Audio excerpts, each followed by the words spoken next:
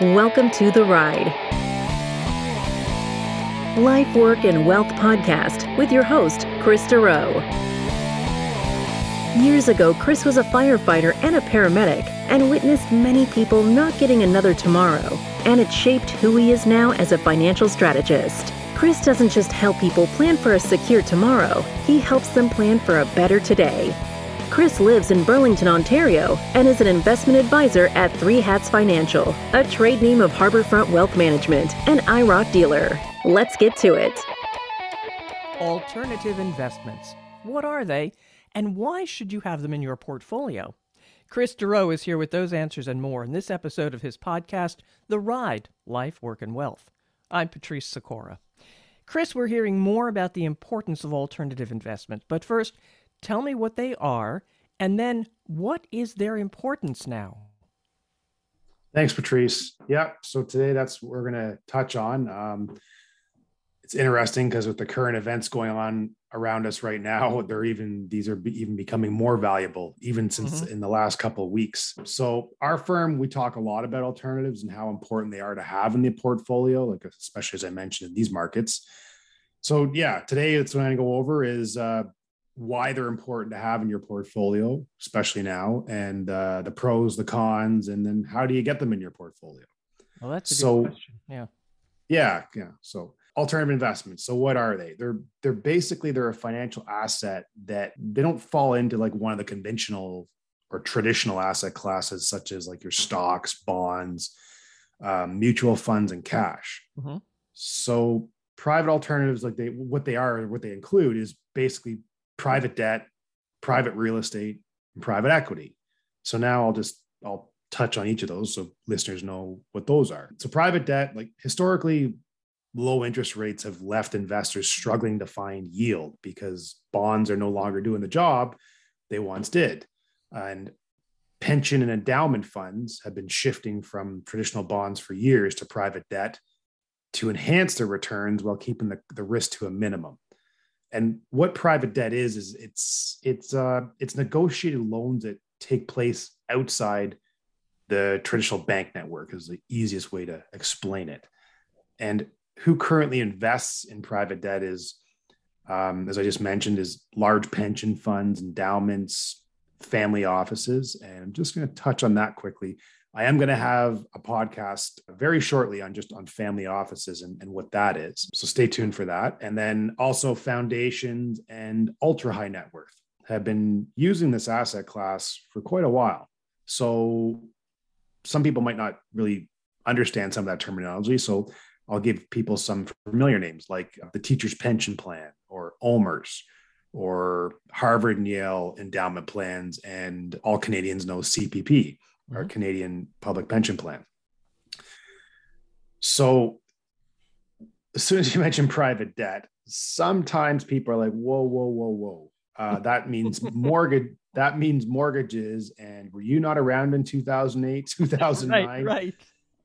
And yes, I was. Definitely. It was not fun times as a financial advisor. But what may surprise listeners is actually in 2008 and 2009, it was actually some of the better years for private debt because when banks close their doors, things go really well for private lenders. And some of the mortgage investment corporations that we have access to, they had not just positive returns, but relatively strong positive returns in 2008 and 2009. And that is just comforting for some people to know because that was obviously a very rough time. So that's private debt in a nutshell. Private real estate, pretty self-explanatory, but there is various categories of real estate investments. So for private real estate, we favor multifamily, residential, industrial, and storage facilities. Private real estate funds or companies, they don't trade on a national stock exchange, and they're generally only available to usually high net worth or institutional investors, which we'll touch on a little bit later. They offer like a high diversified pool of properties, and which gives potential for capital growth and monthly cash flow. So despite the familiarity of real estate by most, since most people own real estate, such as a home or cottage or We have various clients that have condominiums and houses they rent out. So most people are familiar with real estate, but most people don't fully understand all the opportunities available in real estate. And surprisingly, majority of people's portfolios are significantly underweighted in real estate investment vehicles. And why it's important is, like, for an example, is at the peak of the pandemic, private family real estate was claimed to be actually one of the best performing asset classes next to technology and the FANG stock. So for listeners, if you ever hear the term FANG stock, it's basically a Facebook, Apple, Netflix, and Google. So private real estate just didn't have the drawdown during the pandemic that public real estate did. And some private real estate investment options, they've actually never been negative in 30 years. We have charts of this stuff to really excite people.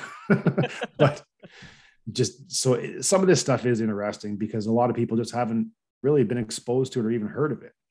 And for those examples, that is why institutional investors typically have 10 to 20% of their portfolio allocated to private real estate. And so the last one, Patrice, private equity.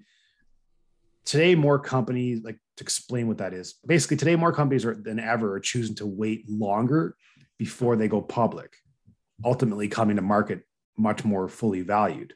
Right. An example, Uber, which everybody knows, it came to the market valued north of $80 billion. So would it not have made sense to be an owner when that 80 billion was being created privately? That's the question to kind of ask. And for many years, private equity it's just simply outperformed their counterparts in the public markets, often with less volatility. So whether private businesses are like grappling with the demands of growing or looking to lock in their legacy for the future, the need for investment capital is just abundant, and it's increasing. As a result, private equity is usually the largest sleeve of alternatives for institutional portfolios. So for listeners, when I keep saying the word institutional, that's what I had mentioned, like the large pension funds, endowment plans, all of that stuff. Retail investors is all of us. Just so when I'm using those terms, I don't want to confuse people. Remember, I mentioned CPP is invested in alternatives. Well, that's a good example to use because, as I mentioned, all Canadians know what CPP is. Well, half their portfolio, like many institutional investors, is allocated to alternatives. So it's a good chunk. And it wasn't too long ago. It was towards the end of 2021, a couple months ago there, CPP released that they had actually achieved a record 10-year annualized net return of 11.6%. Not bad. And yeah, for a pension plan, for sure. Especially when you kind of look back at market conditions over the last 10 years, like most decades, that definitely wasn't all just a smooth straight line. So the chief executive stated that this was due to private equity and private debt in the portfolio. Since, as I mentioned, 50% of the portfolio for CPP is in alternative investments. And that's kind of common for a lot of these institutional investors where it is 50% or more allocated. Mm-hmm. And yeah, so that's kind of just quickly the three areas are kind of what alternative investments are. And just to give you kind of a quick summary on that. So now I'll just touch on, and I kind of did there, but I'll touch even now more on like why they're important to have in the portfolio. So there's three main reasons an investor would add alternative investments to portfolio. So one would be to incrementally increase returns more than increased risk, an increase in risk, to incrementally decrease risk less than decrease returns, mm-hmm. and to increase absolute return, which is basically positive returns in various market conditions, which therefore makes the portfolio more resistant to losses during bear markets. So basically the last 30 years, interest rates have forced many investors to have to increase the risk of their portfolio to achieve the same expected returns they were getting previously. And as a result of doing that, the volatility within the public investors' portfolio has been on the rise. So if you go back to like 1995 in that era, there's charts and pie graphs and all this, and you could see that you would have had around 75% or more of your portfolio in fixed income, and you would have achieved on average around a 7.5% return. Now you would have to have significantly less fixed income to achieve that same return due to the low interest rates, which then therefore increases risk to get that same return.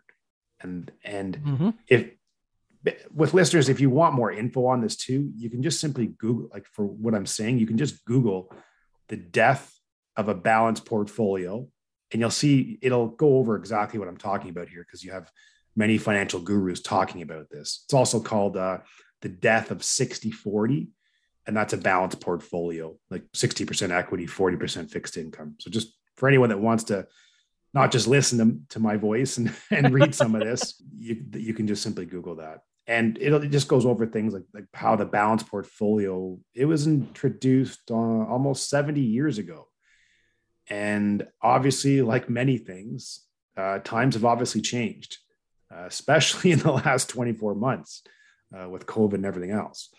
So that's where you're seeing many articles in that on just that the portfolio needs to change with times, and that it shouldn't just be a 60-40 split anymore, like a balanced portfolio, that it should be more of a split of asset classes such as stocks, bonds, and alternatives.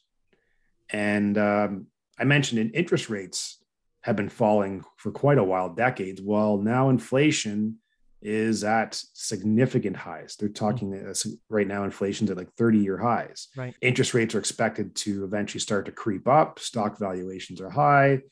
So with all of this, many analysts are predicting that the kind of returns we've seen in the public markets over the past decade will be harder to achieve for the next decade going forward with the same amount of risk. So they're not saying you can't get the same return. It's just saying due to the current environment and what they project, you'll need to take on more return. Well, JP Morgan, they revealed in one of their articles that allocating just 30% to alternatives in your portfolio can increase your annual returns, while at the same time strengthen the portfolio stability and decreasing risk, which goes back to the 3 points I mentioned at the beginning of why it's important to have in your portfolio. But now this is great, Chris, but you're talking about ultra high net worth and institutions, and how can the retail investor, you and I, get into an alternative investment?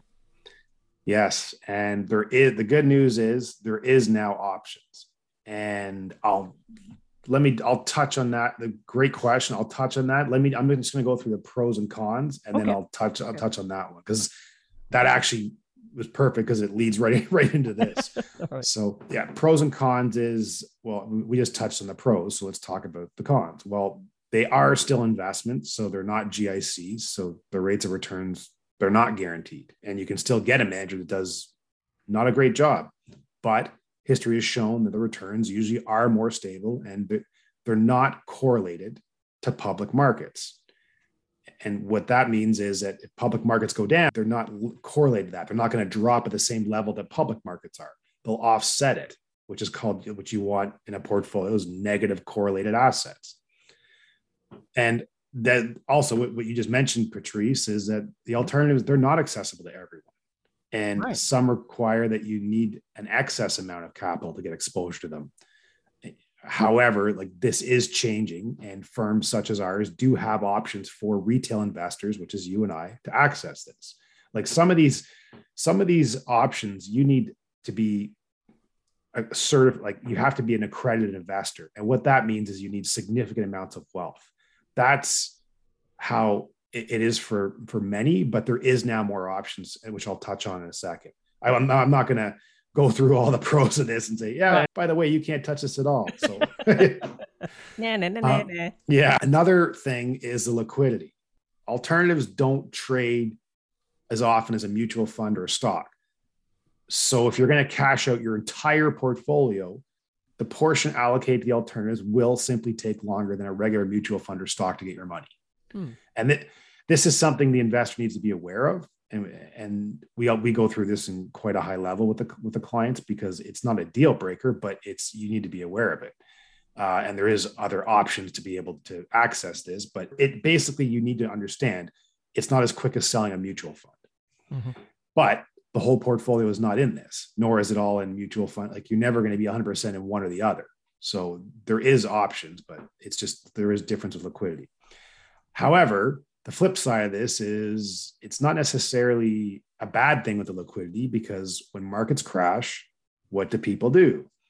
They sell off and panic, and that then contributes to more decline. Mm-hmm. But with alternative investments, you can't do that because of liquidity restraints. So then that adds to more of the stability of them. And it also removes irrational investor behavior, because you can't just go, panic and sell out on them. Right. So it's a pro and con, but it's just like anything. There's no perfect investment or asset class. So you just need to make sure you know the pros and cons of each, whether it be an alternative investment, exchange traded funds, mutual fund stocks, and et cetera. Touching on that, this leads into an example I always use with my clients. Any of my clients listening will probably chuckle, because I use this example quite a bit. I usually verbalize it because I suck at drawing, but all right, well, verbalize away. Yeah. So I always tell clients, picture your portfolio as a bucket, and that there's multiple cups around the bucket. So one cup is pretend is mutual funds, the next exchange traded funds, the next stocks, and then you have your alternative investments, private equity, private debt, private real estate. So many investors will just have one cup in that bucket, mutual funds. And that's fine. But like I said, there's no perfect asset class, and there's pros and cons to each. So for our clients, we have multiple cups in the bucket. And depending on the market environment, the amount of cup being dumped in or taken away will vary, because certain asset classes do better in better market conditions and volatile market conditions. So we're constantly changing that percentage. And we do this, as I just mentioned, because basically nothing's perfect. So we want to make sure that we have access to multiple asset classes in the bucket. Mm-hmm. Did that make sense? Yes, it did. Okay. Your clients are nodding their heads right now. Be a little hard to draw that in a podcast, but yeah. And then this just goes back to what you had touched on previously, Patrice, is how do you get these alternatives in your portfolio? And yes, well, unfortunately, there's not many financial firms that offer it in Canada yet. We are starting to see an increase in providers, but it will take time for more firms to get in this space. On top of, the assets are more scarce. It's just not like a regular public mutual fund that anyone can jump into. So there is supply issues as well. Although this is changing, it, like I said, it will take some time. Like, for example, some of the private debt we have access to right now, it's closed to all outside investors. Our clients still have access to it, but it is closed. So right now, almost all of our clients have a portion of their portfolio in private equity and private debt, since we feel it is the right place to be with the current market and the market going forward. And it's, of course, like I said, it's not their whole portfolio. It never will be, but it's a portion, because it's an extra asset class that many don't have access to. And we just want to have that added into the portfolio for a lot of the reasons I had mentioned today. So how we look at it is, if it's good enough for a large pension endowment, ultra high net worth people to protect their portfolios, I would think that it's a good place for a portion of our portfolios to be. Nothing wrong with that reasoning. Yeah. And so that's really, I just wanted to just give a kind of a quick summary on what they are and the importance of them, and really the importance, especially now with everything going on. And as always, if anyone has any questions, or if anyone would like to discuss how this asset class may be able to fit or be added to their portfolio, you can always get a hold of me. Love talking about this stuff as long as people want to listen. And you can just contact me through my website at threehatsfinancial.ca. Some fantastic information there, Chris. Thanks a lot. And again, where can they reach you one more time?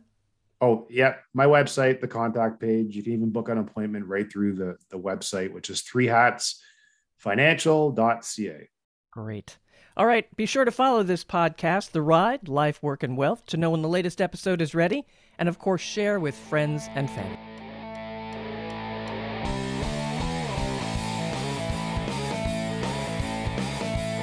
Thank you for listening to The Ride, Life, Work, and Wealth podcast.